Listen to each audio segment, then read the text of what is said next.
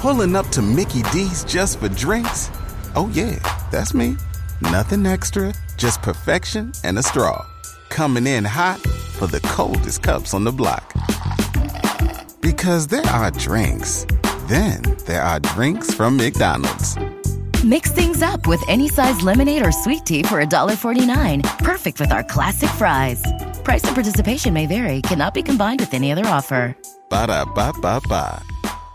You're not feeling like yourself anymore. You're not alone. Whether you're concerned about your weight, your energy level, a lack of sex drive, or hormone imbalance, solutions are waiting for you at Nava Health. With a technology-driven approach, Nava's medical experts craft custom plans that adapt as you progress, optimizing your health. Start feeling better now at navacenter.com/POD. That's NAVAcenter.com/POD or call 855-680-6282. Results may vary. Robert Pershing Wadlow, who was born February 22nd, 1918, died July 15th, 1940, also known as Alton Giant and the Giant of Illinois, was a man who was the tallest person in recorded history according to the Guinness Book of World Records. Wadlow's height was 8 feet, 11.1 inches. And while his weight reached 439 pounds at his death at age 22, his great size, his continued growth into adulthood were due to a problem with his pituitary gland. Now, how do I know that fact? Well, it's from the Guinness Book of World Records. Now, the Guinness Book of World Records sat in my bathroom as a child, along with one other book, and that is Merriam-Webster's Dictionary. Now, Merriam-Webster is an American company that publishes all kinds of reference books, but they are known for the dictionaries, and they're the oldest dictionary publisher in the United States. Now, how has that found its way onto today's episode of Waking Up to Narcissism? Well, that's because what I've recently learned is that Merriam-Webster puts out a list of words of the year starting in 2003. And if you go through that list of words of the year, you can kind of get a feel for what's going on in the country. Starting in 2003, democracy. 2004, blog. I had one of those myself back in the day. 2005, integrity. 2006, truthiness. Truth coming from the gut, not books, preferring to believe what you wish to believe rather than what is known to be true, truthiness. 2007, maybe not our best year, woot, an interjection expressing joy. 2008, bailout, a rescue from financial distress. I think that one makes sense. 2009, admonish. 2010, austerity. I actually had to look that one up. Severity of manners or life, extreme rigor or strictness, harsh and discipline. 2011, pragmatic. In 2012, we had a tie, socialism and capitalism. 2013, science. 2014, culture. 2015, the word of the year was ism, a suffix that forms abstract nouns of action, state, condition, and doctrine.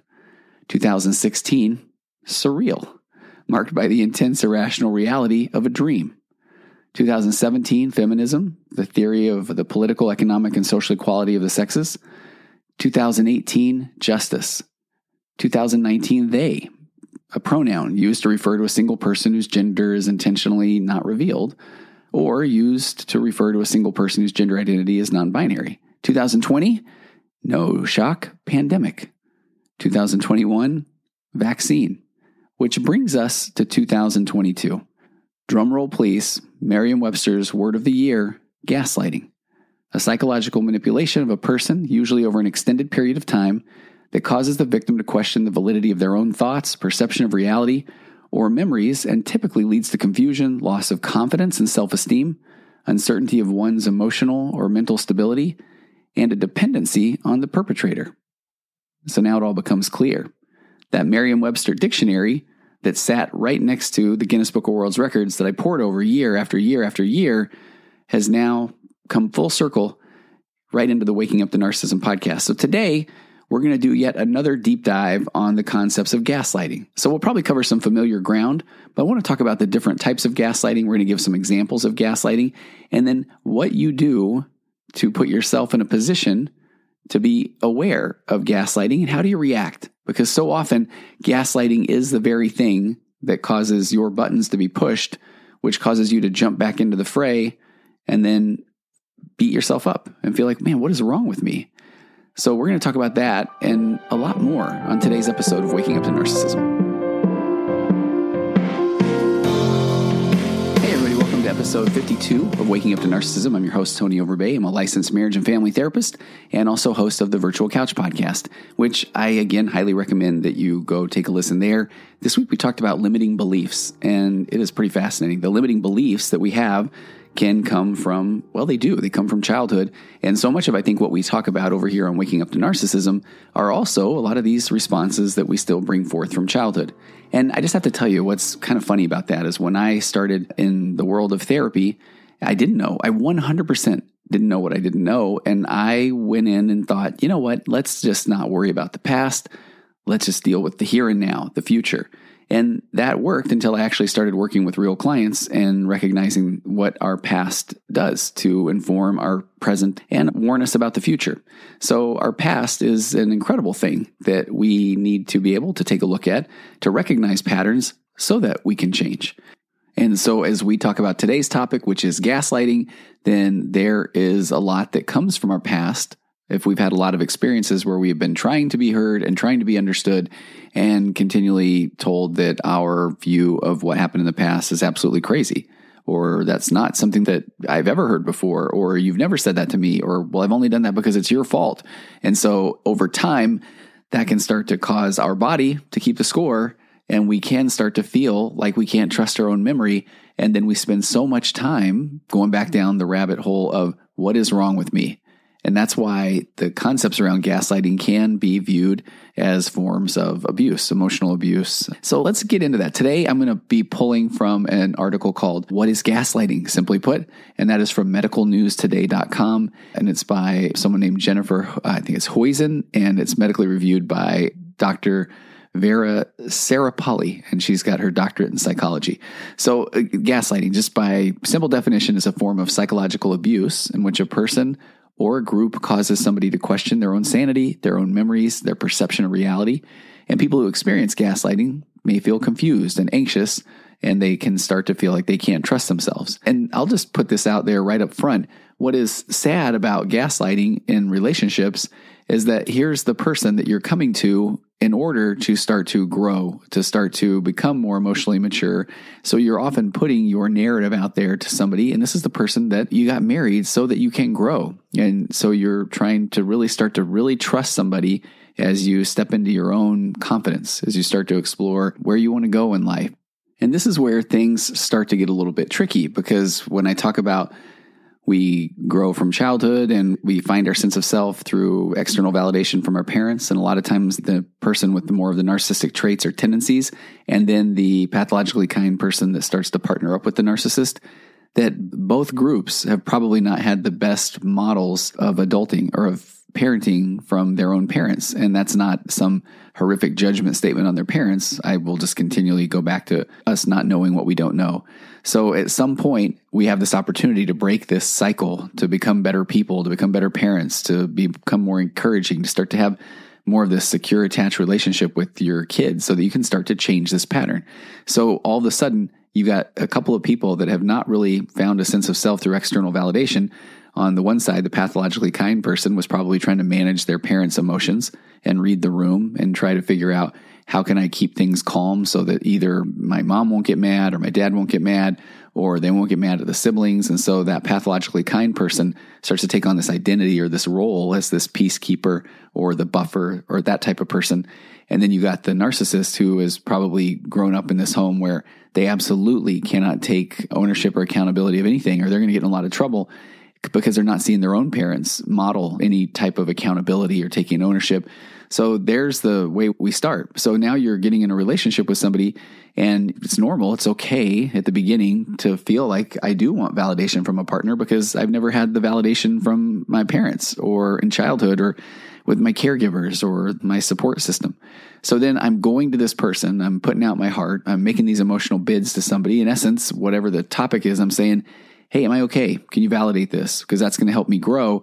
And now you've shown your buttons to the person who is now going to manipulate that situation or whatever you're handing them in order to make themselves feel better, because they only saw modeled that you're either wrong or you're right. You're good or you're bad. If you are having an experience that questions my version of reality, then all of a sudden you're threatening me, you're criticizing me, you're telling me that my experience is wrong. Again, all or nothing, black or white.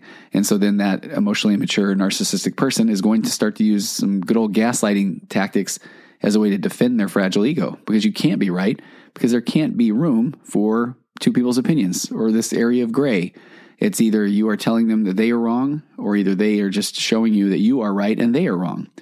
So back to the definition. So we got gaslighting, a form of psychological abuse in which a person or a group causes somebody to question their own sanity, memories, or perception of reality.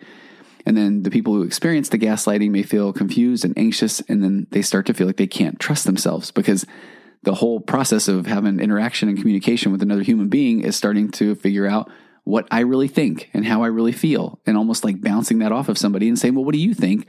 Because in emotionally mature relationships, that's how we grow, because we're two people and we have two different opinions. Anyway, I could go on that just for days, I feel like.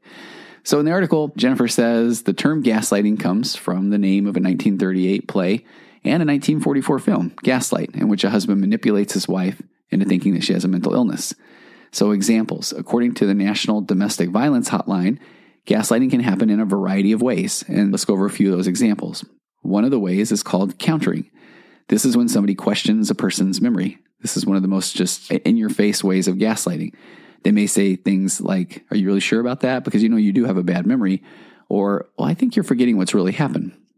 And what is interesting about countering, and we've talked a lot on Waking Up to Narcissism about the concept of confabulation with memory, because our memory is extremely volatile. Our memories change. And when we think of an event, we just start with a snapshot, and then our brain tries to figure out what else happened in that moment, because our brain remembers memory in sort of this fragmented setting. And so then we're filling in the blanks and the gaps. And so for the narcissist, when they're filling in those gaps, they're filling those gaps in with the I was right and you were wrong. And then the pathologically kind person is possibly filling in the gaps with, well, maybe you're right because I want to keep the peace. And so this whole concept, this mechanism of memory, is why the gaslighting can work so well, because to the more emotionally mature or narcissistic person, they have to have been right. And so if you are questioning their experience, well, it can't be the way that you're saying it. If you are saying that they did anything wrong, so then all of a sudden their confabulated memory kicks in, and now they know that, no, you are wrong. And then they go into the minutia of the details of certain things, where they can tell you that they remember absolutely clearly what was going on at this particular time. Now, ask them what they had for dinner last night, and they can't remember. That's ridiculous. Why are you caring about that? Oh, you're trying to prove them wrong? But instead of just saying, oh, that is fascinating, I guess we can't just rely or completely trust our memories. And so then that's when I go into my 4 pillars, and I've got my pillar 2, which is this: I can't tell somebody that I think that's ridiculous or they're wrong, even if I think what they're saying is ridiculous or wrong, because at the end of the day, we all have different views or different memories of certain situations. So the countering is why that one is so effective, because you are questioning someone's memory. And if we're being pretty emotionally mature about things, then we've all probably had situations or times where we realize, oh man, I thought that happened a different way. And then we may even see, video of some event, or all of a sudden we might have something brought to our awareness. And then we go, oh, you're right, I had remembered it a different way. To the narcissist, oh no, I absolutely know that I am 100% correct in this situation, which means that you are then 100% wrong. We can't hold space to both have had our own experience. So another type of gaslighting is withholding. And this involves somebody pretending that they don't understand the conversation, or refusing to listen to make a person doubt themselves. For example, they might say, okay, now you're the one that's confusing me, or I honestly have no idea what you're talking about. And what gets really difficult here is, and for people that are jumping into Waking Up to Narcissism, maybe in this episode, or maybe they're just a couple of episodes in, that I often go back and say that this is something that the pathologically kind person, or the person who's trying to figure out what's going on in the relationship, will often say, okay, but I say that often. I say, no, you're just confusing me, because you're dealing with someone who is trying to confuse you. So if you're walking around in your normal adult conversations and people are having healthy conversations with you, and all of a sudden you're just like, well, I have no idea what you're talking about, and that's just who you are on a regular basis, then I can understand the confusion here. But I would imagine that the person that is wondering, man, I feel like I'm being gaslit in my home, that they're most likely, when they're out and about and they're interacting with just normal human beings on a day-to-day basis, they aren't constantly having their memories questioned. I had a woman recently that was telling me that when she is interacting with every other human being around her, it is an absolutely normal conversation and she is not questioning her hearing. But whenever she's talking with her husband, she said, I swear to you, he starts to lower his voice around me. He starts to mumble more. And she said, I find myself continually saying, what was that? Huh? And he's saying, man, you got to get your hearing checked because you really have a problem with that. And she was saying to me, I mean, maybe he's right. And then we just took one step back and I said, how often are you hearing that in other areas of your life? I mean, is it a pretty regular occurrence where you're having to say, huh? And she said, absolutely not at all. And so then she started noticing that he could literally be talking at a certain volume when the kids are in the room, but then when they leave, he lowers that voice, gets really quiet. And then she's again going, what was that? And it's so fascinating because now she's starting to just not take the bait. She's starting to not say, huh? And then he is now, it's so obvious now at this point, because he'll just say, oh, you didn't respond. I bet you didn't even hear that. And she just said, no, I kind of heard it, but I feel like you want me to say, huh? Which again, then he said, really? You think that's the game I'm playing? But I digress. But you can see where the gaslighting comes into play, withholding, somebody pretending that they don't understand. And this is where I think when people start to get out of the crazy making of emotional immaturity and start to recognize that maybe they are not the crazy one. And again, I can pull from all these examples of just the last couple of days in dealing with this situation so often, where someone was saying, it was a guy who has more of an emotionally immature wife. And he was saying, I finally can really step back and see and understand that I can trust my gut or my instincts because she's a pretty bad actor. So when she goes down I don't know what you're talking about, he said, that's somebody I've never seen before. I mean, that is a whole different side of my wife. And he said, I'm starting to notice the consistency around when he said, I feel like I'm being gaslit. Another type of gaslighting, according to the National Domestic Violence Hotline, is trivializing. And this occurs when a person belittles or disregards how somebody else feels. So this one is a real common one with the population that I'm working with here in the world of waking up to narcissism. And that is when somebody says that they may accuse you of being too sensitive or overreacting in response to what you feel are valid and reasonable concerns. Because guess what? Your concerns are valid and reasonable, and we'll put a period right there. So if you express something in an emotionally healthy relationship, the answer of your spouse, and I'm sorry, I'm going to should on them, is it should be, oh, tell me more. I want to make space for your feelings and your emotions. And that's why we need to have a conversation about it. I'm so grateful that you're willing to express yourself or your confusion because we're in this for the long haul. Let's figure this out right now. Let's have a healthy, connected conversation. And too often we have the people that we've identified are a little more on the highly sensitive side that find themselves in the relationships with the emotionally immature or narcissistic people. And so they are almost wired or programmed that when they are told they are being too sensitive, well, that hurts. So then that might cause the highly sensitive person, to withdraw and go down the path of, geez, what is wrong with me? I do overreact a lot. And so that can be really hard because trivializing is absolutely gaslighting, because if we are two human beings and we're having an adult conversation, then there's zero place for somebody to belittle or disregard how someone else feels, tell them how they feel. That stuff drives me insane when I see that in my office in couples counseling. Well, you know what he doesn't understand is what he really means is, no, let me find out what he thinks or how he feels. Another form of gaslighting is denial. Denial involves a person refusing to take responsibility for their actions. They may do this by pretending to forget, saying they didn't do it, blaming their behavior on somebody else. And again, welcome to the world of incredibly emotionally immaturity or narcissistic traits, tendencies, or full-blown narcissistic personality disorder.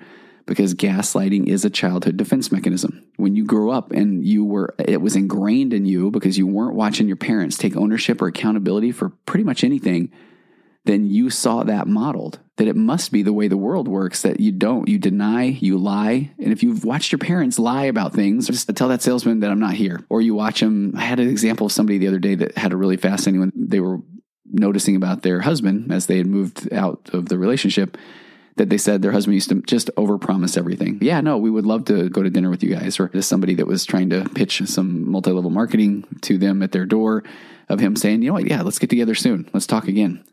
And then he would close the door and she would say, you have no intention of following through on that. And he's like, yeah, but I mean, it's fine. I mean, it's not a big deal. That's just the way the world works. It doesn't really matter. But then later, when that person would just incessantly follow up and try to make good on this appointment, she brought it up to her husband and he was saying, That's not what I even did. You're the one that's crazy. I didn't tell him that I was willing to meet with him again. As a matter of fact, I told him that we're not interested.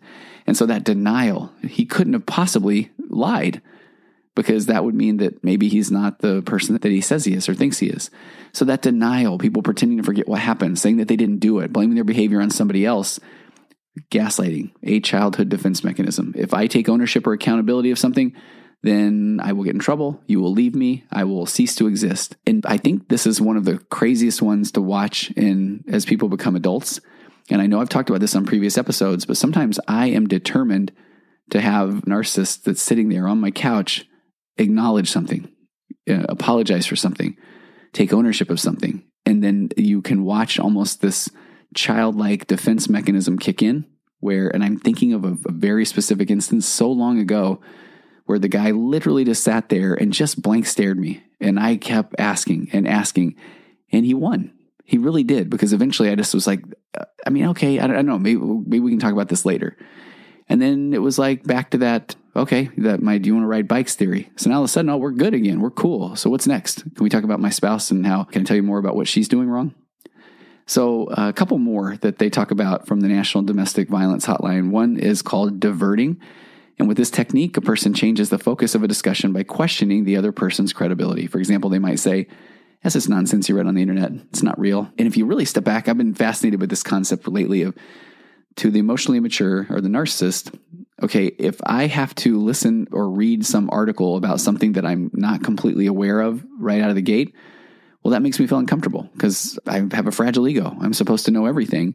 And you can't know something that I don't know because, again, we go back to the narcissist view of black and white or all or nothing thinking, because that must mean that then you think that you know everything and that I know nothing. So therefore you're criticizing me and you must think I'm a bad person and you must think that you are all good and I am all bad. So then the quickest way to defend that is just telling you that's crazy. You're reading dumb things. I don't even know where you're going on the internet to look for these things, but obviously it's dumb. So it's not real. It's just nonsense that you read. Instead of in an emotionally mature relationship, then if, let's just say, a spouse says, hey, I'm worried about something and I read it on the internet, here it is. One of the greatest things that a spouse can do is to say, tell me more, or let me read that as well, and let's have an adult conversation. And we can actually hold space that we may both have different opinions. And it's so funny because I know I'm saying that as if, holy cow, wouldn't that be just amazing? Because it does seem that simple at times until you start dealing with somebody with such emotional immaturity that they just fawn. They go blank on you because now when they are criticized or called out, air quoted that one, that why can't you just listen? Why can't you just read something? Why can't you care about the things I care about? That if they don't blow up and tell you because you don't care about the things I care about, or because now you're criticizing me, sometimes they just blank stare. And because that is such a childhood defense mechanism, it's that freeze. If I freeze and just sit here, then eventually the storm will pass. My parent will leave the room and say, if you do it again, you're in trouble. But then the parent leaves. And all of a sudden the person's like, okay, I can go back to playing my video games. And so I think we watch that happen with the emotional, immature, narcissistic person. That instead of taking ownership or accountability, they're just going to sit through this one. Or instead of taking ownership or accountability, they're going to turn it back around on you and say, oh, you think you're so smart. You're crazy. Or go into a victim. Okay, you're right. I'm the dumbest person in the world. You must be the world's greatest parent. So that diverting, there's so many different ways that somebody diverts, all in the name of gaslighting. And one more, I thought this was really interesting. I hadn't covered this one before. An article in the American Sociological Review says that a person may intentionally use negative stereotypes about a person's gender or race, ethnicity, sexuality, nationality, or age to gaslight them. And the quick example they gave was they may say, hey, nobody's going to believe you to a woman. She reports abuse. And this one is particularly a challenge with men that I'm working with that are in relationships with emotionally abusive or narcissistic or borderline personality disorder women. Because the reality is that a lot of people are not going to believe that the guy is being emotionally abused or physically abused or financially manipulated or even sexually abused because, well, he's a guy. That's not going to happen. So that's a really difficult population that I want to cover more, talk more about in the future, which might be a real quick plug that, again, if you're a guy listening to this, and I acknowledge that the data shows that most of the men are more emotionally immature, narcissistic. So I used that gender stereotyped example so often, But I know I have men that I'm working with right now that are in these relationships with emotionally abusive or narcissistic traits or tendency in women. And I see you, I hear you, and reach out to me because we're going to do something with that too. So in this Medical News Today article, then they do have a couple paragraphs. One that says how gaslighting works. And I think that just as a quick overview, because we've covered this in concepts in more depth, just about the truth about narcissistic personality disorder. In the episode, it's the one that says, am I a narcissist? And I think we touch on this almost in every episode, but how gaslighting works is it's a method of gaining control over somebody else. And it works by breaking down a person's trust in themselves while increasing how much they trust or depend on the abusive person. Man, can I just tell you on this note, I am listening to an audiobook that it's so sad and amazing and good and funny. And it's by Jeanette McCurdy and it's called I'm Glad My Mom Died, which sounds horrific, but it's about her growing up as an actress with I don't think they've said it yet, but an incredibly narcissistic or emotionally immature and abusive mother. And it's a phenomenal book read by the author. And she was a childhood star in Disney shows and some others. But she does such a nice job of just laying out as she was going through her childhood of just the way she was trying to manage her mom's anxiety or manage her mom's emotions. And so she did not trust herself and she developed an absolute dependence on the abusive person, on her mom, for validation.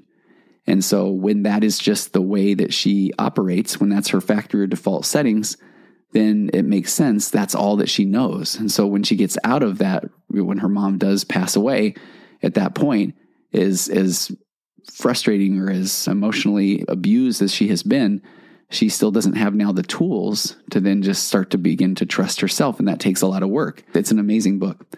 But in relationships, gaslighting does happen gradually. The abusive person gains their partner's trust, sometimes with the initial honeymoon period, or we talk about the love bombing period. And hey, I did a podcast. I was interviewed yesterday on the She's a Lady podcast. And it was really interesting because the host, it's a brand new podcast and her name's Haley. And she deals with a much younger population of married people, I think probably in their early to mid 20s.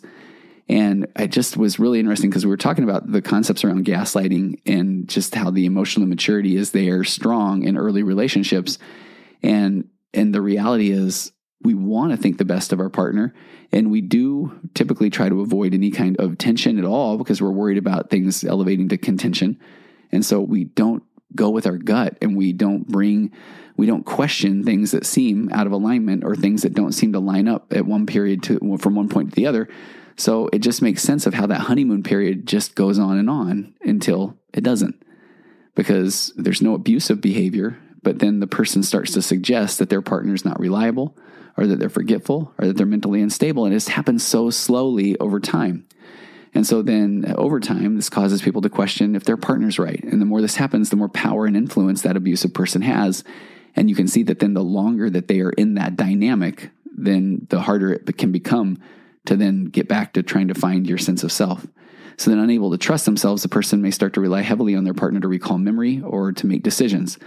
Again, so now I'm turning to the person who actually is the one that is emotionally abusing me to ask, am I right? And so we begin to just trust on the person that we're relying on to tell us that we're okay, but that person is using those opportunities for their gain or for their narcissistic supply or to manipulate. And so then unable to trust themselves as they start to turn to their partner to say, hey, I can't remember how that happened or what did we say again? Then they start to feel like they can't leave that situation. And that is just deepening this trauma bond. Gaslighting, and I like this part of the Medical News Today because they just very quickly say, where can gaslighting occur? So obviously intimate relationships.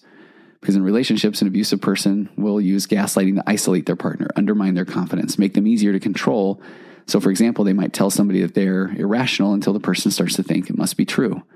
Child-parent relationships. Abusive parents or caregivers may gaslight children to undermine them.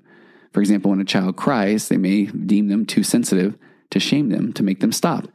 Because in that scenario, the parent doesn't like the way that they feel. And if they feel like they don't have control of how to get their kid to just stop having emotion, then they are going to go in there with some pretty strong tactics of gaslighting. And I love that this one, medical gaslighting, according to the CPTSD Foundation, Complex Post-Traumatic Stress Disorder Foundation, medical gaslighting is when a medical professional dismisses a person's health concerns as being the product of their imagination. They may tell the person their symptoms are in their head or label them a hypochondriac. And I know that doctors are overworked and they have so many patients that come in throughout the day.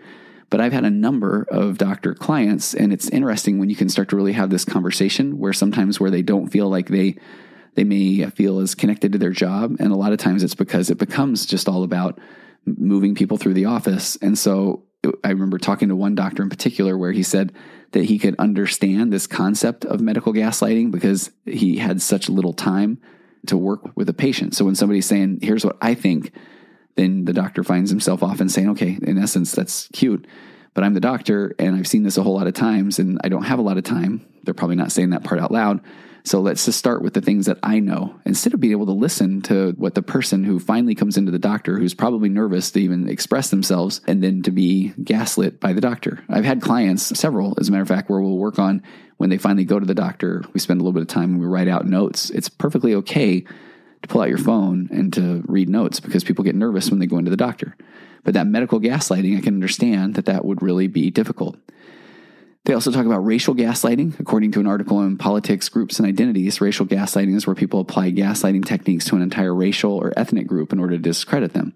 So an example, a person or an institution may say that an activist campaign for change is irrational or crazy because an activist campaign may threaten the very core of the institution. So of course, all the people that are looking at change must be crazy. Political gaslighting, I feel like I could just say, period, fill in the blanks on your own.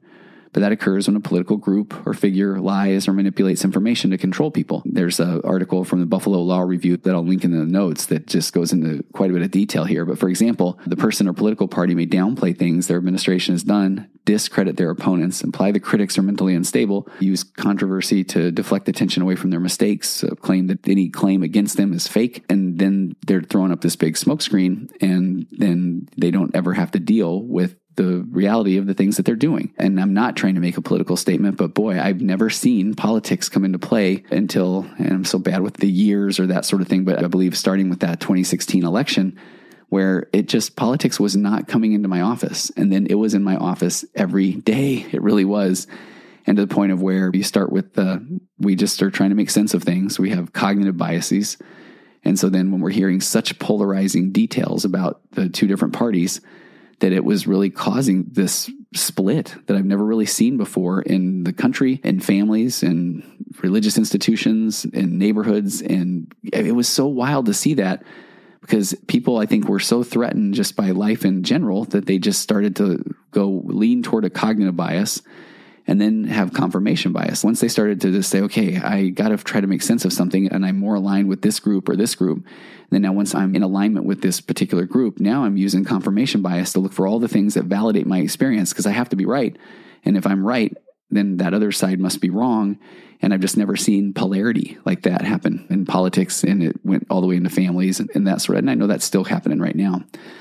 So institutional gaslighting. Institutional gaslighting occurs when a company, an organization, an institution, a church, a hospital, any of those, when, for example, they may portray whistleblowers who report problems as irrational or incompetent or deceive employees about their rights. Or if somebody is questioning a faith community, then they must be crazy. They must just want to sin. That can't be because they're having their own experience or opinion. The signs of gaslighting. People who experience gaslighting find it difficult to recognize the signs. They're the ones being gaslit. And they may trust that abusive person or believe they truly do have a poor memory. But if a person often feels unsure, second guesses themselves or relies on somebody else to confirm their memories or help them make simple decisions, it's most likely due to gaslighting. They go into some signs that somebody might be experiencing gaslighting, feeling uncertain about their perception, frequently questioning if they're remembering things correctly, believing that they are the ones that are irrational or crazy, feeling incompetent or unconfident or worthless, constantly apologizing to the abusive person. Sit with that one. If that's one that you are doing often, I'm sorry, if you find yourself apologizing constantly, you're probably a product of having been gaslit or defending the abusive person's behavior to others. This one is one that I can just give you so many examples of when people are in my office and they're starting to open up or wake up to the emotional immaturity in a relationship. And then I will maybe validate, man, that does sound hard, or I can't believe that that's what your experience has been. You will often find the person to say, okay, but I'm sure it's probably me, but there's also a lot of these good things he does. And so they defend the abusive person's behavior to others because I think that's what they've been doing in their own mind, because if they have to admit that they are in an abusive situation, then they go down the what's wrong with me path. And I feel like that's one of the hardest things to start to help somebody deconstruct of that. Hey, you didn't know what you didn't know. And so it's going to feel like you're embarrassed or ashamed, or how could I have let this happen? Or I don't want to talk about this with other people because they're going to think less of me. And that's not what we need to be worrying about right now. Or also becoming withdrawn or isolated from others. Back on this She's a Lady podcast last night, we talked quite a bit about just that isolation or sequestering that happens in the world of narcissism or emotional immaturity, where the person that is being gaslit or emotionally abused is just often told that, I hope you're not talking about this to somebody else. You don't air out our dirty laundry to somebody else. And if that is by definition, if somebody's just walking around saying, hey, let me tell you crummy things about my husband or my wife, I'm on board with that. That is not a good thing. But if you feel like you are being told who you can talk to and about what, that is control. That is manipulation. That is gaslighting. And so that is a different situation. Just is, because it's okay to talk to people and not to have somebody else tell you who you can talk to and who you can't talk to, period. So gaslighting contributes to anxiety, depression, psychological trauma, especially if it's part of a wider pattern of abuse. Now, they talk about causes of gaslighting behavior, and I think we do a lot of talking about that on this podcast in general. So I'll just give the quick overview that they do. Gaslighting is a behavior that people learn by watching others. So a really simple way to put it, which I appreciate. A person who uses this tactic has learned it as an effective way of obtaining what they want or controlling people. I'll go back to my view or my concept, or I think it's actually initially, I can't remember where I first heard it, but gaslighting is a childhood defense mechanism. So they may feel entitled to have things their way, or that the wants and needs of others truly don't matter. So sometimes people with personality disorders, such as narcissistic personality disorder, exhibit abusive behavior. And they reference a 2020 article that states that people with narcissistic personality disorder have a constant need for admiration and attention, a belief that they are better than everybody else or special in some way, a lack of empathy. And these combination of symptoms can lead to unhealthy relationships. However, gaslighting is not always due to a mental health condition. Anybody can engage in this behavior. How to respond? Gaslighting has a significant impact on mental health, so people who experience it need to make sure that they look after their own emotional well-being. There are several ways to protect from this form of abuse, and I don't talk enough about this next part. They say gather evidence. Gathering evidence of events may help someone prove to themselves that they are not imagining or forgetting things. That's the key. The National Domestic Violence Hotline suggests keep a secret diary. In a diary or journal, a person can record the date and time and details of what happened soon after they experience it, so that they can refer back to it later. And I just want to say what I appreciate about this, and I need to talk more about these ways to respond to gaslighting, is responding to gaslighting is not saying, hey, you are gaslighting me. It's starting to do some internal validation. Bring that into therapy. Talk with a trusted non-Switzerland friend. So if you need to keep a secret diary, should you have to? No. But is it okay? Absolutely yes. And by should you have to, I'm just simply saying that in a healthy relationship, it would not be the case that you're continually questioning your version of reality. So keep that diary. Write down details to help yourself.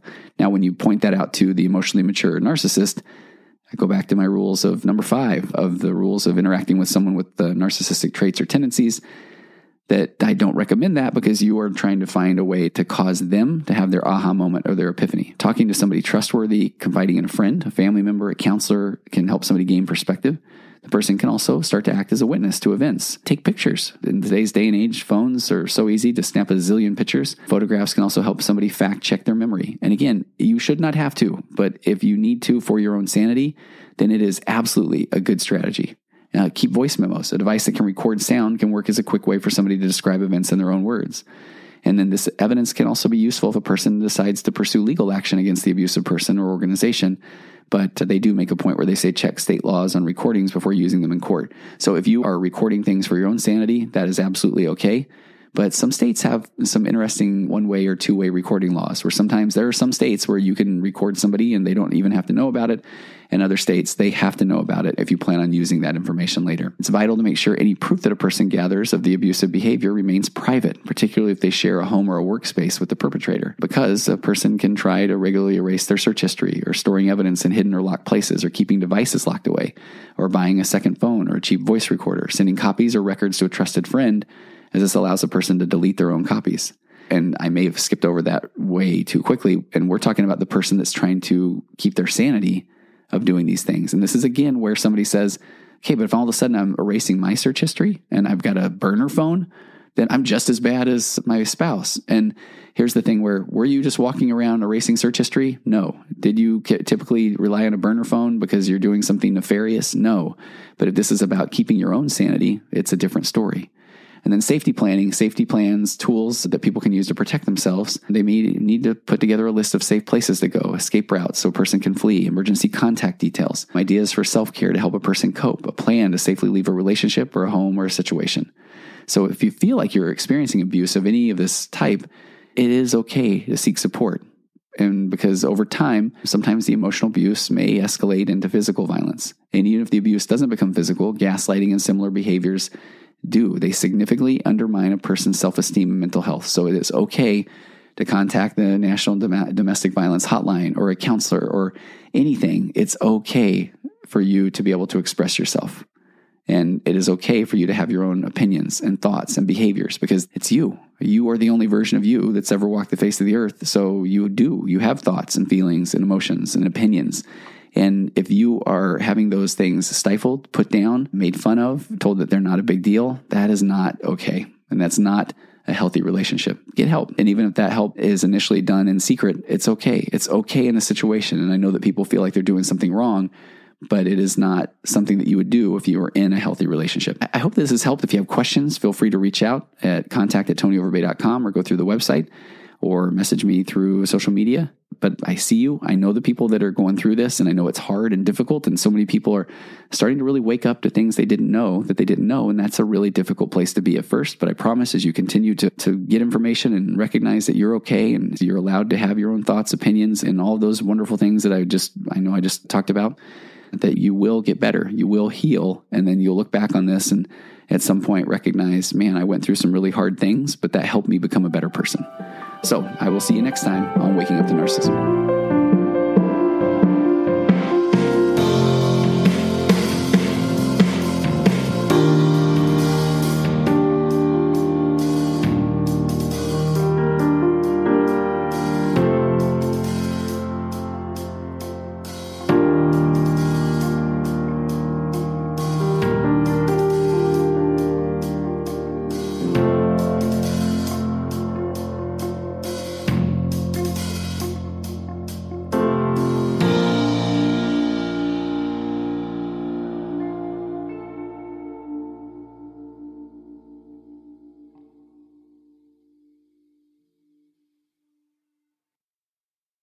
Waiting on a tax return? Hopefully it ends up in your hands. Fraudulent tax returns due to identity theft increased by 30% in 2023. If you're in a bind this tax season, LifeLock can help. Our U.S.-based restoration specialists are experts dedicated to helping solve your identity theft issues. And all LifeLock plans are backed by the $1 Million Protection Package. So we'll reimburse you up to the limits of your plan if you lose money due to identity theft. Help protect your information this tax season with LifeLock. Save up to 25% your first year at LifeLock.com/aware.